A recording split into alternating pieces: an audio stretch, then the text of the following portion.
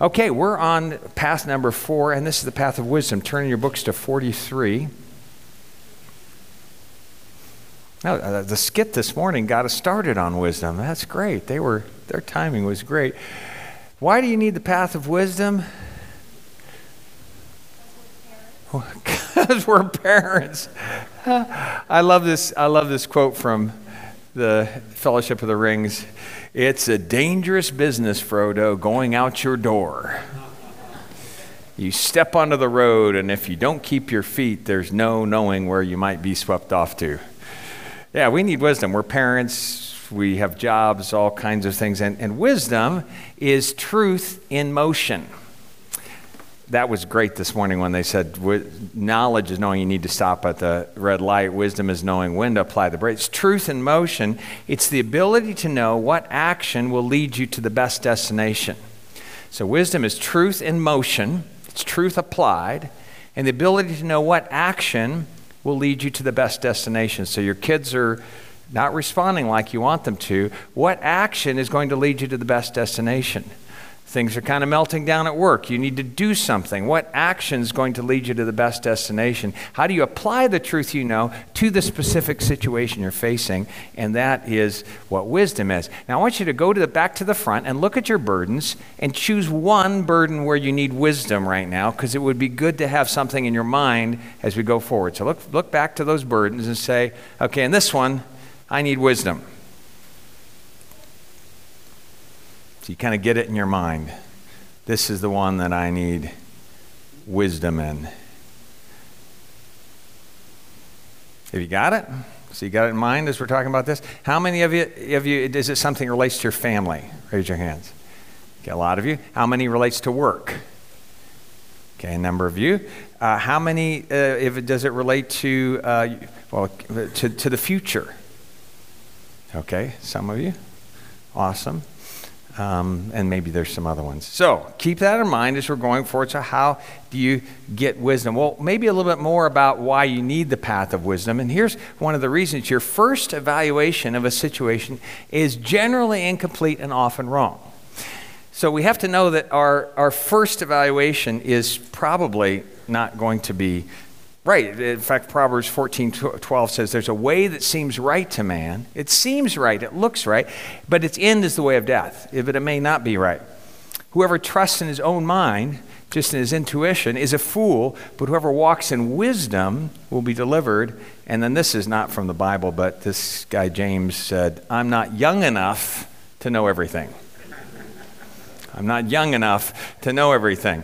So there's a lot that we don't know. There's lots that's going around us that we actually don't see. We see selectively. We miss a lot of key information. And so there may be things coming at you about your kids or about your work, about the future that you're just missing. We see selectively. We also see in distorted ways because we look into things through frames, through expectations. I don't expect that someone will pop up behind the counter. And so because of that expectation that I bring, I don't see things. If I expected someone to be different, maybe I would see that. And also I see the past through the experiences of the present. Have you ever heard people say who get divorced, I never really loved that person. It was always bad. So they're interpreting the past through the present, but they married them. They had kids with them. They must have loved them at some time. So we actually see in quite distorted ways. And there's a reason for this. We have cognitive biases. People who study this say we have built-in distortions to the way we see. And that's because your brain receives roughly 11 million bits of information per second. So if you think all the things that are coming in through my eyes, through my senses, through my ears, all of that is 11 million bits of information, but we can only consciously process about 40 bits of information per second. Do you see the difference? 11 million bits of information that are coming in. I can process 40, so my brain has to develop shortcuts. Which of all the 11 million bits of information that are coming at me right now do I need to pay attention to? So these shortcuts really help us, but they also distort the world around us. We don't see things like God sees things and he can process all 11 million bits of information at once. We can't. And so all these biases, people who study cognitive bias say that there's like an anchoring bias, which is you tend to put the biggest weight on the first piece of information that you receive. So like if you're going to buy a car and you like the color, and that's the first thing that hits you, you might ignore the fact that it's got high mileage. But if you see high mileage first, that's the anchoring bit of information that will tend to. The other thing is, another is the availability bias. And that basically says the more information you have about something, the greater weight you will give to that. You wonder why people in Russia are supporting the war? It's because all of the information that comes at them supports the war. And if you hear something 10 times, even if it's false, you're more likely to believe it because you heard it 10 times. Interesting, isn't it? Because your brain is trying to create shortcuts. How do I not process all the 11 million bits of information? I'll just shortcut, and the shortcut is, I heard it more times, it must be true. Or the confirmation bias. Have you ever heard of this one? It basically is when you make a decision make a judgment, then all of the rest of your information, you'll read the information that supports it and discard the information that doesn't. If you say, that person's my child is rebellious, then you see all the rebellious behavior, and you might not see the behavior that's not rebellious because you're seeing it through the frame of your judgment, and you see the information that confirms the judgment you made. It's a bias. Or things like the halo effect. Your overall impression of a person influences how you feel about their character. So we tend to think that beautiful people are also wonderful people because the impression they make on us is good, and then we don't go further into character. Or I don't know if you've ever heard of the Dunning-Kruger effect. And this is when people who believe they're smarter and more capable than they really are. Do you know that 80% of people believe that they're above average? And that's impossible. It's not possible for 80% of people to be above average, but we just tend to think that we're on the higher end of things or we're on the better end of things. There's all these biases that are built in. So actually, we see the world in pretty biased ways, and so we're going to have to work at expanding our view and seeing things maybe more like God sees them, perhaps. First evaluation of a situation is generally incomplete and often wrong. And here's another one. Wisdom is only obtained through focus and discipline. It doesn't come naturally. Listen to some Proverbs. Get wisdom, get insight, do not forget, and don't turn away from the word of my mouth. It's like work at this. It's not going to come easily. Buy truth and don't sell it. Buy wisdom, instruction. It's going to cost you something to get wise. Listen to advice and accept instruction. You're going to need other people's input to develop wisdom. On your own, you won't have it. And it says the discerning face sets his face towards wisdom. They work at it, but the eyes of the fool are distracted. They're on the ends of the earth. So we have an intuitive response that's often wrong, and we're going to have to work at developing wisdom. In fact, there's a man, Daniel Kahneman. I don't know any of you have ever heard of him, but he won a Nobel Prize for his work in economics. He wrote a book called Thinking Fast and Slow about how we intuitively think fast, but our intuition is often disordered, and we have to actually learn to think slow down, take in more information if we're going to learn to be wise. A fascinating book about cognitive biases, Thinking Fast and Slow. Here's another one. Seeing your situation from God's perspective will allow you to choose a different course of action than your natural response. So here's what wisdom allows you to do. It allows you to do something different than you would just intuitively do. You get more choices. Have you ever had somebody come up and ask you about a situation, and what they say is, I'm in this situation, and I don't know whether I should say the truth and hurt this person or be loving and just shut up. Do you ever have people give you two options? And we have a tendency towards a binary trap. Like we have two options. Should I tell the truth and hurt them or be loving and shut up? And the question you need to ask is, are those the only two options? Might there be more options? One of the exercises I do with our team and also with our kids is I always say, what's the third option? And the third option is just a way of saying, think of another option. because often we think that there are only two. I'll do this and do that, and I don't want to hurt them, but I've got to tell the truth, and I just can't be quiet. Well, maybe there's a third. Maybe there's an option you haven't seen yet. In God's options, there are more than just two, more than just three, and we need Him to expand our options, which then gives us choices of maybe different behavior than we would see originally. Getting out of that binary trap, looking for that third solution. And here's another thing. Becoming a wise man or woman will bring blessing to you, your family, and all you touch. Wise women and wise men are a blessing. Not only are they blessed, but there's a blessing to other people. Look at this, Proverbs 3:13. Blessed is the one who finds wisdom and the one who gets understanding.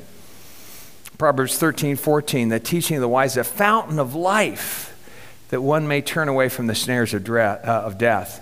Proverbs 24:5, a wise man is full of strength. A man of knowledge enhances his might. If you're wise, you'll save yourself and others from much heartache and pain. So it'd be good to be wise. And everyone hurts when someone becomes a fool. Everyone hurts when someone becomes a fool. So wisdom's a good path, and it's a good path to learn. But how do we get it? Well, there are 4 legs to the path. Well, you wondered, 4 legs? Yeah, that's that 4-4 time. 4 legs to the path of wisdom. And it goes like this. My perspective, God's perspective, my response, and God's response. This is pattern. Now, by the way, this is the same pattern you'll find in Proverbs. But you'll find this pattern in Proverbs in sets of 2. So Proverbs kind of gives you these bullet ones, but it'll go like, there's a way that seems right to man, my perspective. But in the end, it leads to death, God's perspective. So Proverbs will often take this pattern and do it in duos. Or else they'll say, if you do this, what would be one? I'm not pulling up one. There's tons of them right now. My perspective, God, my response, God's response. If you do this, God, you'll be blessed. Seek the Lord with all your heart, and then He'll bless you. That's my response. And it's my response to His perspective. So I look at His perspective, then I respond, and then He responds to my response. That's basically how it works. And you'll find that exact same pattern all through Proverbs, but you'll find it in duos. And that's another thing I wanted to point out is as we move on in these, you have to understand these patterns are patterns and not rules. So like music, it doesn't always perfectly follow them. But the pattern's there in the background. It's like musicians, they sometimes break the rules. So look back to wisdom in the back of your books on page 105. And that's why it'd be interesting for you to go through these Psalms and look at them yourself, because you'll see the pattern and you'll also see exceptions to the pattern, times where they don't totally use the pattern. So on page 105, you see Psalm 36, and you'll see that it exactly follows the pattern. 1 through 4 is my perspective. 5 through 6 is God's perspective, my response, God's response. But then turn to the next page, to Psalm 37, and you'll see my perspective starts with verse 12, because verse 1 is all the way on the next page in my response. So it actually starts with my response there. So wisdom is not quite as important about the order. The path of lament, the order is very important. Wisdom kind of jumps around sometimes, but you'll find that they visit all the right places. Like in wisdom songs, they sometimes start with the chorus and then go back to the verse and then repeat the chorus. You'll see verse 1 is there, and then 2 is back in God's perspective on the left-hand side of the page. Then 3 is back in my response, and you'll find he just kind of skips around. It's kind of a mashup. But he visits all the spots in the pattern. He just jumps around and sometimes starts in a different place. So just so you know, these are patterns and not rules. And it'd be interesting for you to just go in and kind of study how the psalmists do it, because, but when you're learning the music, sometimes you have to learn the pattern first before you can improvise and go in other directions. So my perspective, God's perspective, my response, and God's response. When do you need this? Well, sometimes you really need wisdom. So about a month and a half ago, we were in the middle of this response to the problems in Ukraine, and I was just snowed with work. Basically what happened for me for a month and a half is I canceled everything on my schedule, and I just got up in the morning and just went all day on the phone or different places saying, what do we do next? What do we do next? And that's exhausting. You know, when you're in crisis and you're just going one step after another, just going as hard as you can, at the same time trying to take care of my wife. And on Friday of that week, I had a meeting at noon. At 11:30, I was driving up to our office, and I got a phone call. I picked up the phone, and it was Mark. Now, it's not his real name, but I'm going to call him Mark.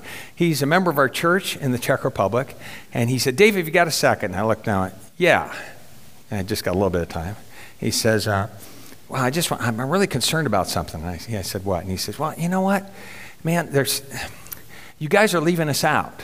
And I said, what do you mean? And he said, well, a couple of you are doing all the work with Ukraine, and the rest of us at church, we're just feeling really left out, and we're just wondering how come you're not including us? Have you ever been in a situation like you're working so hard, and then someone says, you're leaving us out? You go, you could join us.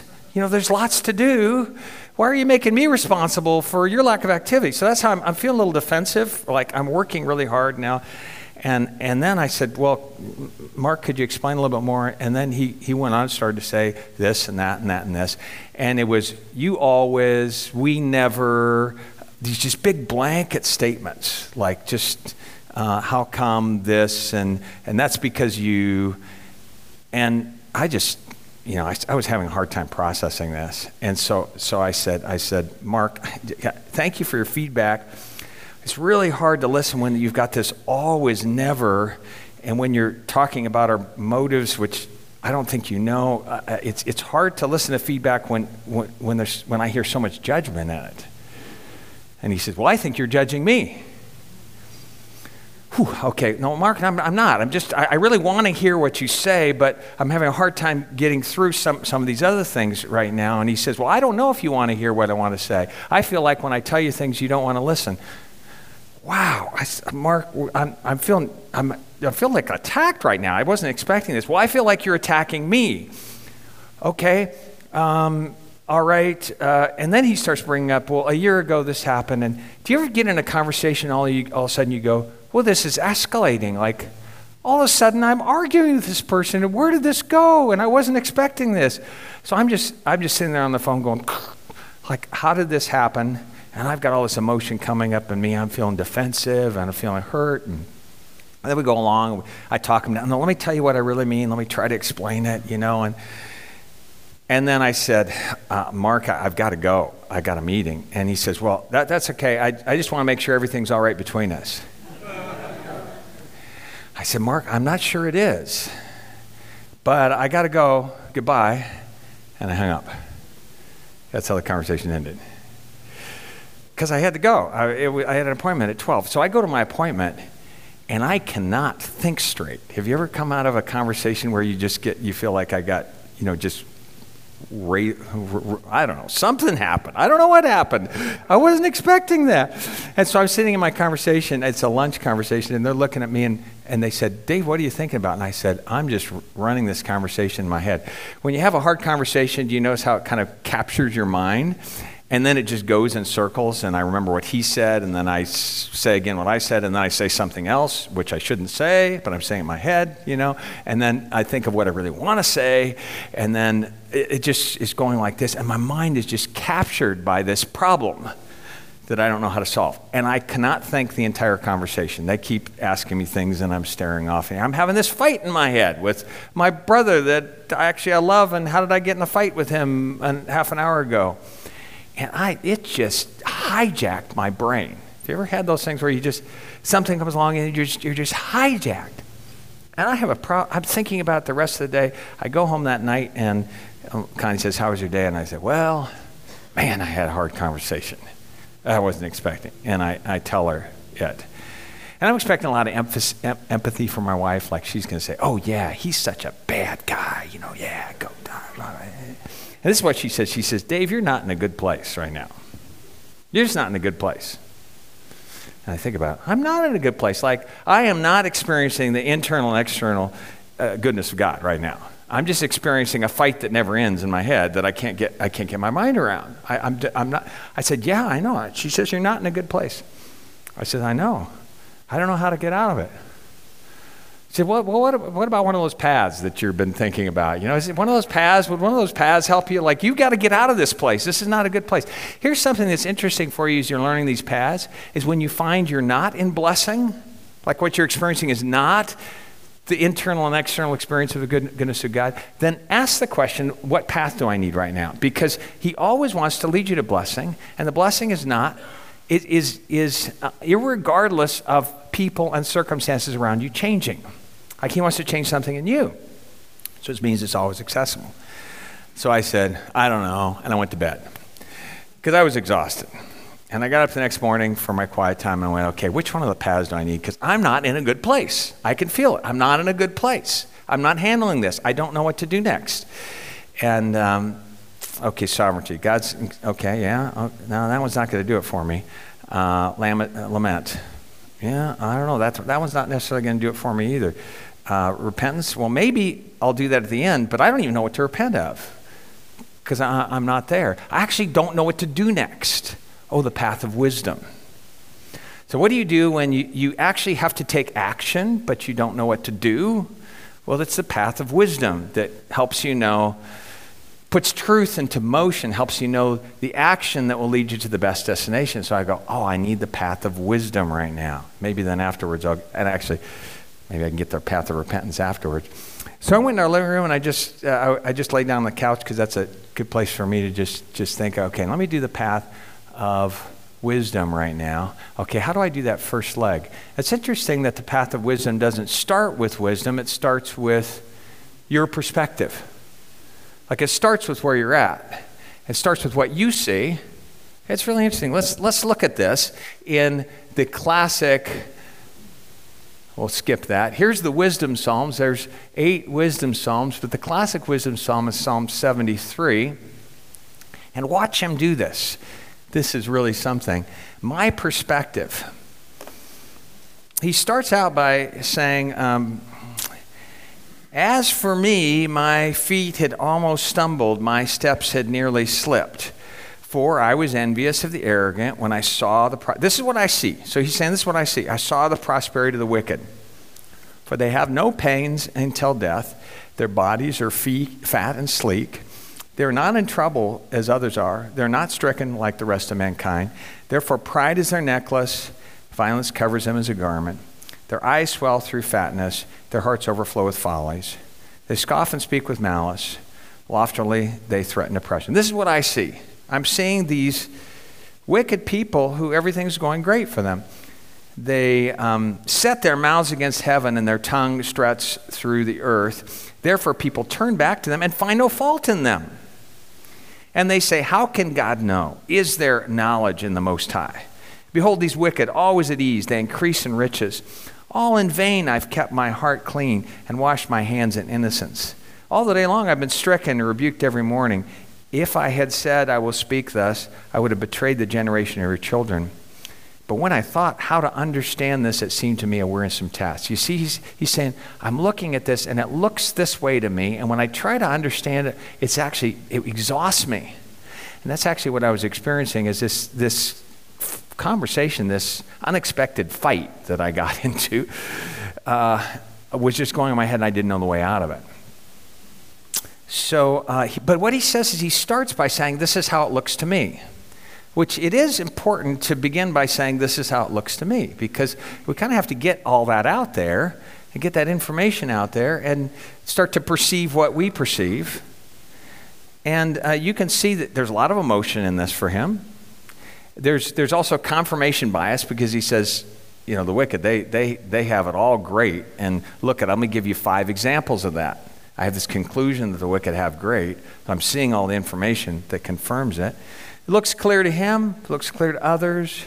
You know, when we share our perspective, generally other people will agree because it's our perspective. And they see through our eyes and they see the things that match with that perspective. And, you know, it's often, he's got this frame that he's looking through and could be distorting the information. And we have a frame as well. often the way we ask the question can distort the answer. Like we could say, why do you think our pastor is so insensitive?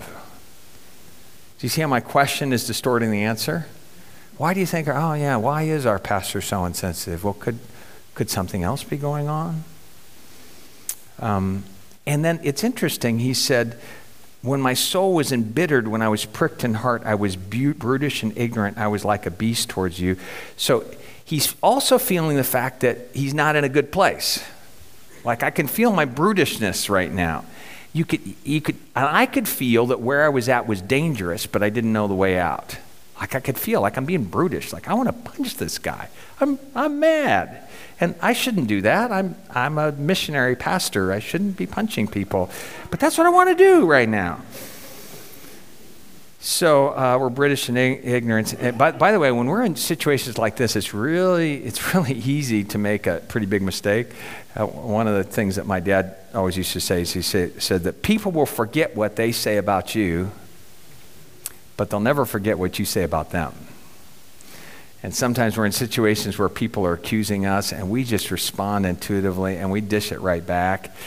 Wow, that can be really dangerous. And that's what I wanted to do. Like I wanted to go after this guy. So I start by my perspective. So I'm laying on the couch and I said, God, I am mad right now. Like I am hot. I don't want anybody to know it because that's not very spiritual. But I'm hot right now. I'm hot. I feel jumped. And this brother of mine, I don't feel much like he's my brother. I feel like he's my enemy right now. And I feel a little judged and I feel a little hurt. And this was my perspective. I saw two options. One is that we could talk more about it, but I could just feel that it was not going to be a good conversation. You know how when you're hot like that and you picture the conversation, you go, I am going to say something I regret. I just knew it. I knew it. And I didn't know what to do about it. So I said, okay, God, there's this one option, option one. So we got a binary trap here. Option one, I can call him up and say, let's finish our conversation and repeat again what I said to him and hear from him his punches back. That's not going to go very well. Or option two, I'm just going to ignore it. I'm just going to pretend it never happened. And if he's interested in the relationship, he can contact me. But you know what? I'm not sure I'm interested in that relationship. I've got a lot of relationships. I could probably live without that relationship, so I'll just kind of pretend he doesn't exist and go on and everything's solved, right? I got my two options. A good conversation where I double down. Or I'm just going to ignore it because I don't really care about this guy anymore. See my binary trap? So I tell this to God. I say, this is where I'm at. This is my perspective, okay? This is how the situation looks to me. I'm going to lay it out on the table. That's where we are. Now stop. And now there's a turn. Now, why would it be important to actually get your perspective out? Any ideas? Yeah. What? I think many times speaking it out, it shows the ridiculousness. Right. Yeah. If I didn't, it's going around, but if I don't get it out, I actually can't look at it.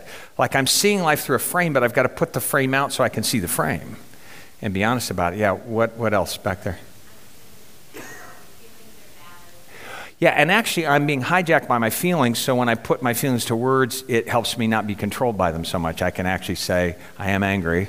And now I have a choice of what to do with that anger. But I'm acknowledging that I'm feeling angry and hurt and really irritated right now. Yeah.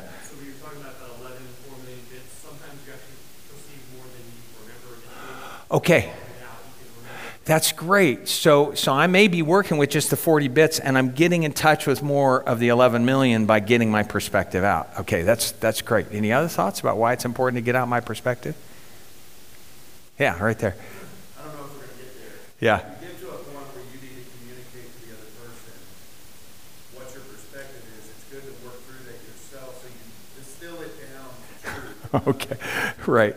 Because there might be some nuggets of truth in my perspective, but there's also some garbage. Yeah, there's some garbage. There's some stuff that it's just really not good. Someone else? You know, one of the things that I love about God is he can handle that.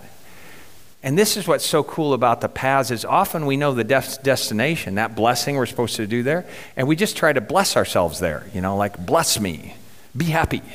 And we don't realize that it actually starts by being honest with God. I'm not going to stay in that spot, but God can handle my mess. I can kind of open up the mess and say, be honest about this is what I'm experiencing right now. And actually, I would not like to be controlled by it. I'd like to respond in another way, but I'm a little lost right now. I don't know what to do next.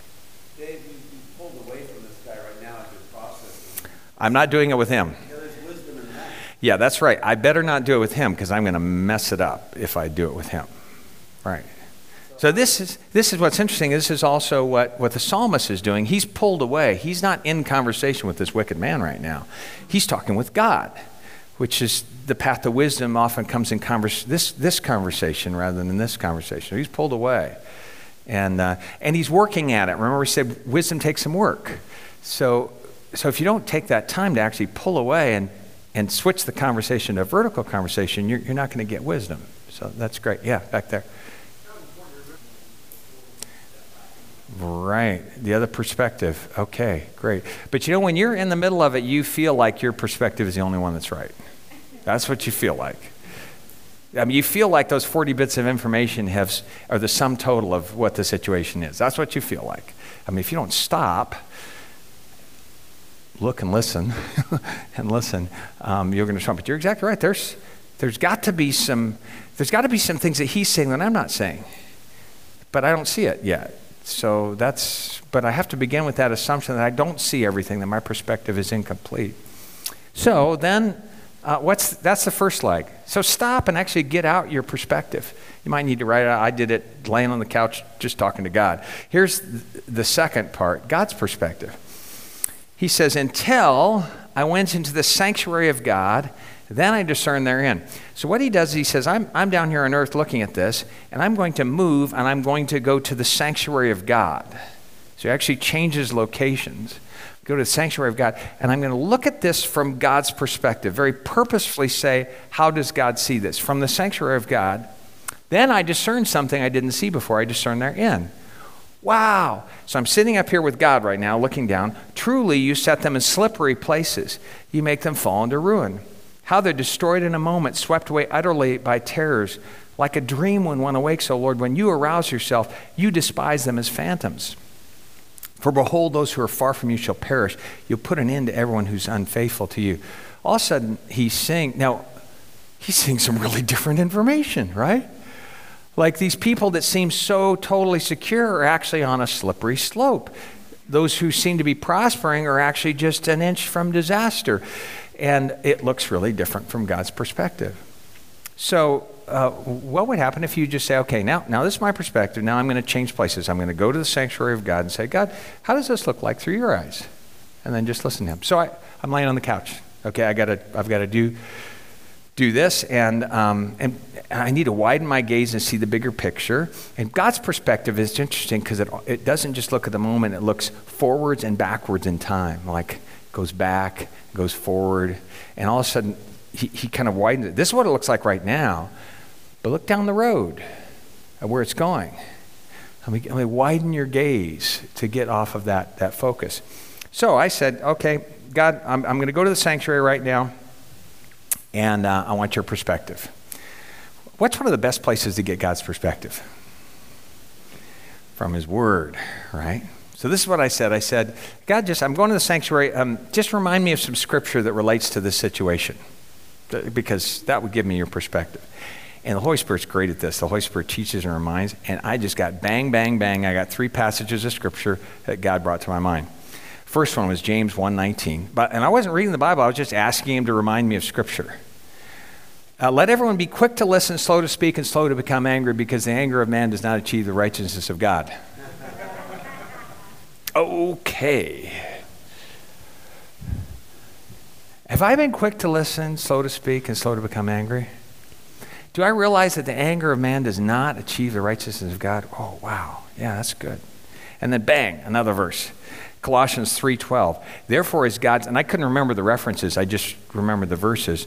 As God's chosen people, holy and dearly loved, clothe yourself with compassion, kindness, humility, gentleness, and patience. It's like God was saying, I'm looking at your clothes right now, and they're not looking very good. Little compassion missing, a little kindness kind of going away. There's not much humility right there. Gentleness is gone. Patience, not much. You got to get dressed, Dave. Sometimes we can be doing the right thing, but we can not be wearing the right clothes with what we're doing. And he was saying, your clothes are really important right now. And then 2 Timothy 2:24, and the Lord's servant, I'm a Lord's servant, yeah, must not be quarrelsome, but be kind to everyone, able to teach, patiently enduring evil, correcting his opponents with gentleness. God may perhaps grant them repentance, leading to knowledge of the truth. Okay, there was like a lot of good information in there that I was missing. Like about my attitude, about gentleness, about gently instructing, about compassion. That was all really, really gone. And then I felt like God just widened it out, and all of a sudden I went, oh my, this is really dangerous. Like if I do what I want to do right now, either the things I want to do, I could break this relationship maybe forever. Oh my. I was going, like the things that I intuitively want to do right now are so dangerous. God, just protect me from myself right now. Thank you for showing me this, because he kind of widened it out. And then he widened it back, and I just felt like I started to see this brother, Mark, through his eyes. And I went, I wonder if I hit on some of his insecurity. I wonder if he did feel attacked right there. I wonder if there was ways that I was talking that actually I wonder how he felt. And I started getting in his shoes and feeling compassion for him. And I felt totally differently. And all of a sudden I got love back in my heart. And actually it happened in about 10 or 15 minutes. It didn't take long. And I was in a totally, totally different place. God's perspective can, and we actually have to just listen to his word. Just let his word talk to us and say, this is how it looks through his eyes, and get his perspective. Well, then it goes on and it says, any other observations you have? Because this is just such great stuff. Anything else in there that you see about God's perspective? Okay, my response. Whom I in heaven but you, and there's nothing on earth that I desire beside you. My flesh and my heart may fail, but God is the strength of my heart and my portion forever. Do you see how he's in a totally different place right now? He's saying, this is how I'm going to respond to your perspective. And it moved him to a different place. But as for me, it's good to be near God. I've made the Lord God my refuge. I will tell of his works. It immediately changes his experience, his perspective, and his actions. And when I got done, I was laying on the couch and I went, what do I need to do next? Oh man, in church tomorrow, I've got to grab Mark and ask him to have coffee this week.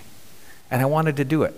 Like I was ready to go. I could picture the conversation going well. I could picture it being a blessing to him, being a blessing to me. And I wanted to do it. I wanted to meet with him. And I could picture it being, I already said this, picture it being blessing. So I grabbed him after church and I said, Mark, our conversation didn't end very well, did it? And he goes, no, it didn't. I said, I'd love to back up and try to fix that. Could we get together for coffee this week? And he could feel I was in a different place. He says, yeah, thank you, Dave. I would love that. He just totally responded differently.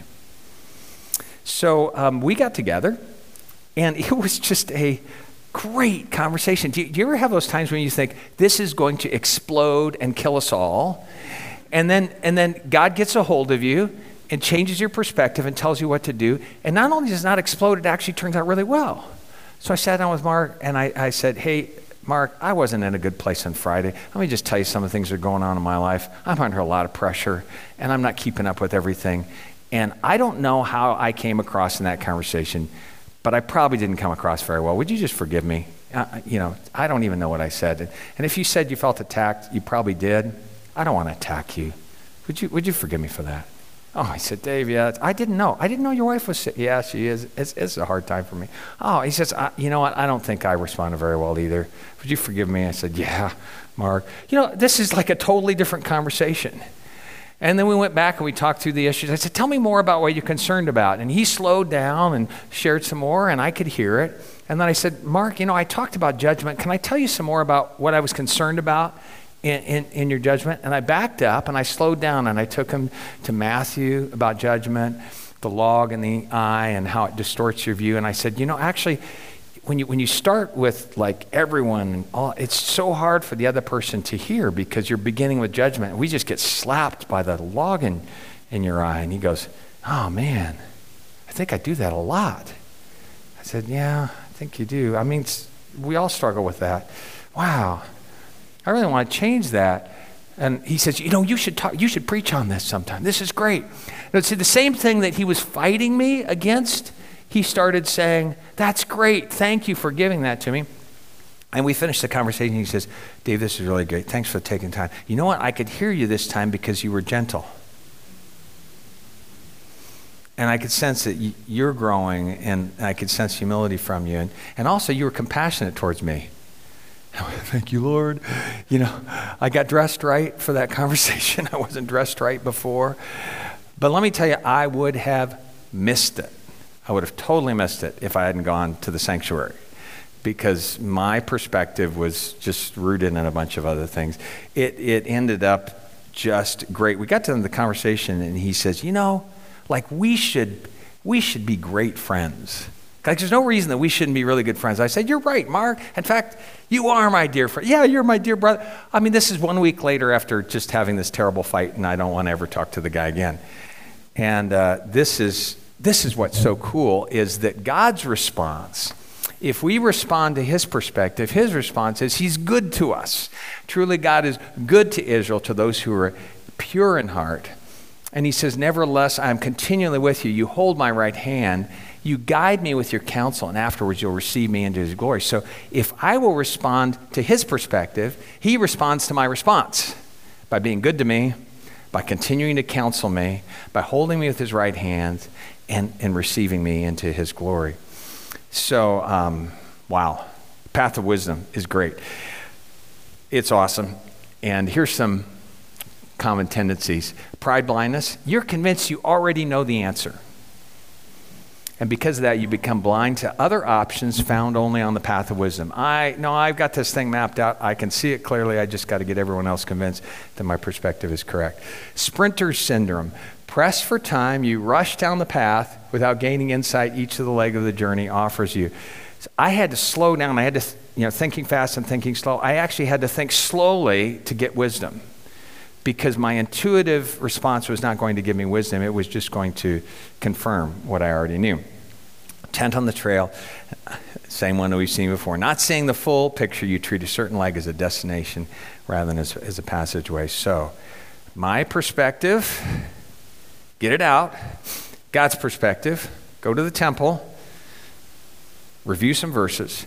My response to his perspective, and then his response to my response. Okay, this is great discussion, you guys. Let's take a break, about a 10-minute break, and then we're coming back in here, and we'll continue with questions. So we just got started on our next session with questions. Our next session is just question and answer. So take about 10 minutes to get some coffee, and then we'll be back in here.